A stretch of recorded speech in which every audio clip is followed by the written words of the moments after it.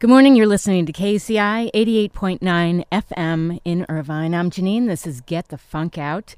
Before we get started with my first guest, I do want to tell you I do have ticket giveaway this morning for Chodo Desh. The show runs from October 27th to the 29th. And the first person to email me is going to get tickets. Just specify your choice of show night. My email is janeane@kuci.org. Let me just tell you a little bit about it. Akram Khan Company, Chodo Desh, is presenting at the Irvine Barclay Theater, October 27th to 29th, a magical blend of dance, theater, and fantasy and the meaning of home. Chodo Desh, meaning small homeland, draws on Khan's unique quality of cross-cultural storytelling, creating a compelling tale of a young man's dreams and memories from Britain to Bangladesh. Using a magical mix of dance, text, visuals, and sound, Chodo Desh celebrates the resilience of the human spirit in the modern world and is a magical, thrilling, and poignant dance theater experience. So, if you want these tickets, email me now, janeane@kuci.org. Okay, I'm going to bring on my first guest, Marie-Claire Arrieta. She's a PhD. She has a PhD, and she is co-author of Let Them Eat Dirt, Saving Your Child from an Over-Sanitized World. Good morning. Good morning. As I mentioned, I was away, and I picked up the Wall Street Journal, and the front page of the book review section was a huge article about your book, and I thought, I would love to have them on. So thank you. Well, great. Thank you for having us. Tell me, what inspired you to write this book? Well, it's a combination of things. Both Brett and myself are scientists, and we study the topic that we talk about the book, the microbiome, this community of microbes that live inside of us. And it was through our research, as well as others, that we realized how important it is to be exposed to microbes early in life. And we're also parents. I'm a mom of two young children. Brett's kids are a bit older. But we understood the real important implications that this had for everyone, in a day-to-day living. And we thought that we needed to extract all the information from scientific journals and papers into a general audience book. Well, it's really fascinating. Remember as a child making mud pies and being just covered with dirt, my fingernails, everything, and not really being sick. And then I moved to New York, and I think the smog and everything, the pollution made me very sick. But, my immune system started getting weaker. I don't know. And you talk about kids playing, in the chicken coop and the mud with the pigs and everything else, and they're fine. Yeah, exactly. I think there's been a huge generational shift in many ways, but one of the ways is that kids spend very little time outside for many reasons. Now there's a lot more dual-income families, so there's less time for kids to be with someone at home that would take them outside or will allow them to be outside. And kids are not allowed to be outside on their own anymore. You probably remember we were allowed to just be outside with, all the friends from the neighborhood for hours after we came from school. Right. Those things are different now. So it seems that as parents, we need to get out of our way and make that effort to take our children outside, because it is really necessary for a number of reasons, not just because of the microbes that they pick up. It's really healthy for them to spend time outside. Yes. One of my daughters, she's 14, she loves to go in the backyard, do cartwheels, and we have a lot of bunny rabbits, and I said, well, just wash your hands after, but just go out there and play, because I just figured, come on. We all used to play outside in nature and never thought about these things. Yeah, for sure. And you make a really good point about washing your hands. Yeah, if you're going to be in contact with real dirty things like animal waste, for example, it's a really good idea to wash your hands after. But if you're just out in your yard and you know that you're not going to encounter animal waste, then you kind of have to unlearn the habit of cleaning your hands just because they look dirty, because not all dirt is equal. Right. What would you like readers to take away from this book? Well, I think first and foremost, I would like readers to become more educated about microbes. At the end, that's what I am. I'm a microbiologist, right? And I like teaching people about microbes and really understand that even though some of them are to be feared because they cause infections, most of them are not, and most of them are actually critical to our development when we're children. So to increase that knowledge on how important microbes are in our lives and what we can do as parents and caregivers to increase that exposure when we're young. Thank you, by the way. I did mention to you, my daughter took a lot of antibiotics when she was younger, and now she's got issues with asthma and allergies. I mean, it's under control, but I learned later how bad all these antibiotics were to her microbiome. Yeah, and that's the thing with antibiotics. I mean, they're wonder drugs. They're great. They will save you from dying from pneumonia or strep throat potentially.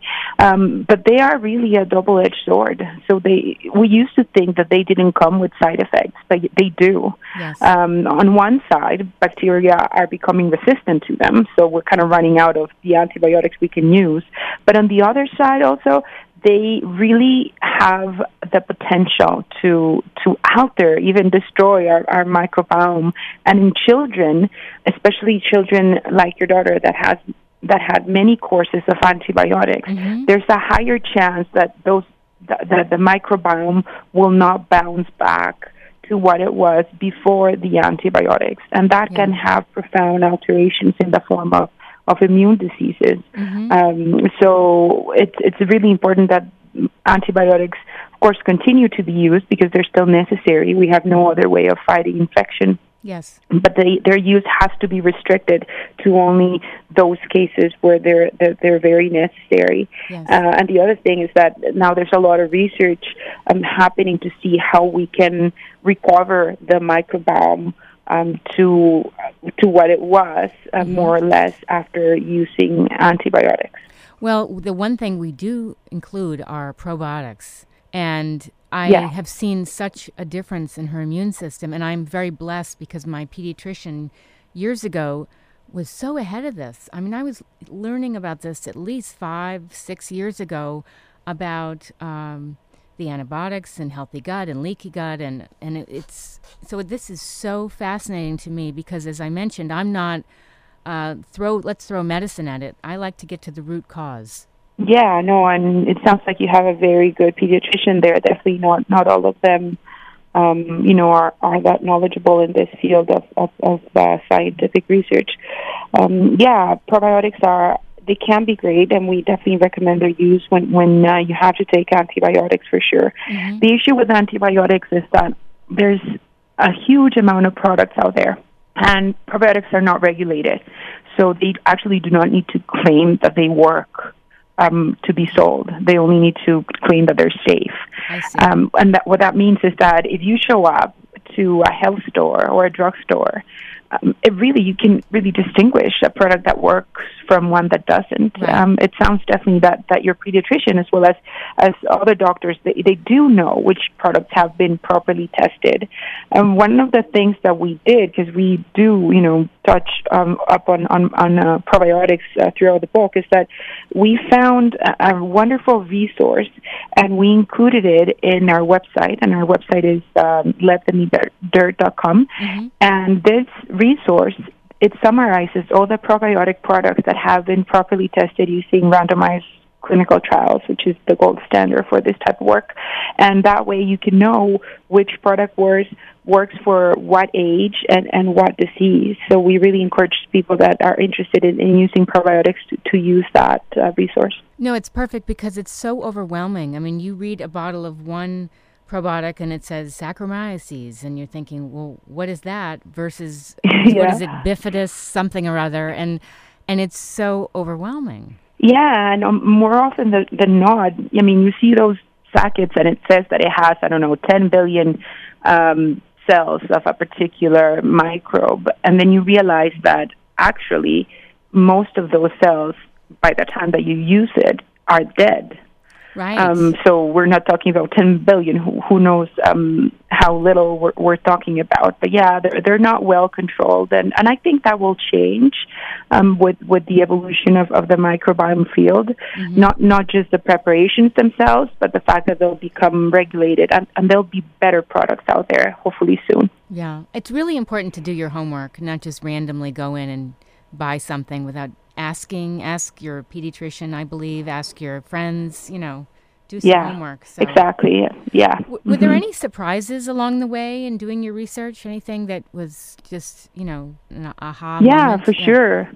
I mean, originally, what we started doing, we started following the microbiome of hundreds of Canadian babies, and this is what we call a longitudinal study. So we follow the same infant for a while until they were about 3 or so. And even though we thought, well, maybe we'll find some associations between changes in the gut microbiome and asthma, we really were surprised at how early that was.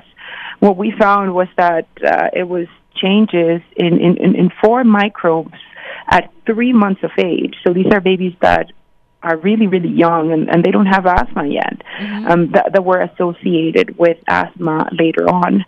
So yeah, we're really surprised at how early these changes in microbiome can alter a disease that happens much later. Any last bit of advice for people that they want to change their ways they're eating, they want to, have a healthier lifestyle? Definitely, yeah, diet. So there's no better way to change your microbes to a better way than through diet. So microbes, the ones that are thought to be associated with health, they live in the bottommost part of our intestine, in our colon, and they need fiber to survive. In fact, that's why they're there. They're there to digest fiber for us. But we have severely reduced the amount of fiber that we consume. Most of the grains that most people consume are refined, meaning that they have lost the fiber, or at least most of the fiber. Substituting all the, white rice and white wheat and all of that for the whole variety, including vegetables and fruits throughout the day, and also including fermented foods. That's something that humans used to do regularly, because that's how we preserve food. But now it's rare. So kefir, sauerkraut, pickled vegetables, yogurt, all those things they're really good for you and for your microbes. Wonderful. Now, I have Brett calling in on the other line. Did you want to end with us and I'll bring Brett on, or do you want to stay on? No, I actually have to get going because I have a meeting. You go ahead. But I'm sure that you're in good hands. Brett has wonderful information for you. Wonderful. Thank you so much for calling in. Bye-bye. Bye-bye. Yes, no problem. Bye. All right, we're just going to take a little mini break, and then I'll bring on my next guest, the co-author. You're listening to KUCI 88.9 FM in Irvine.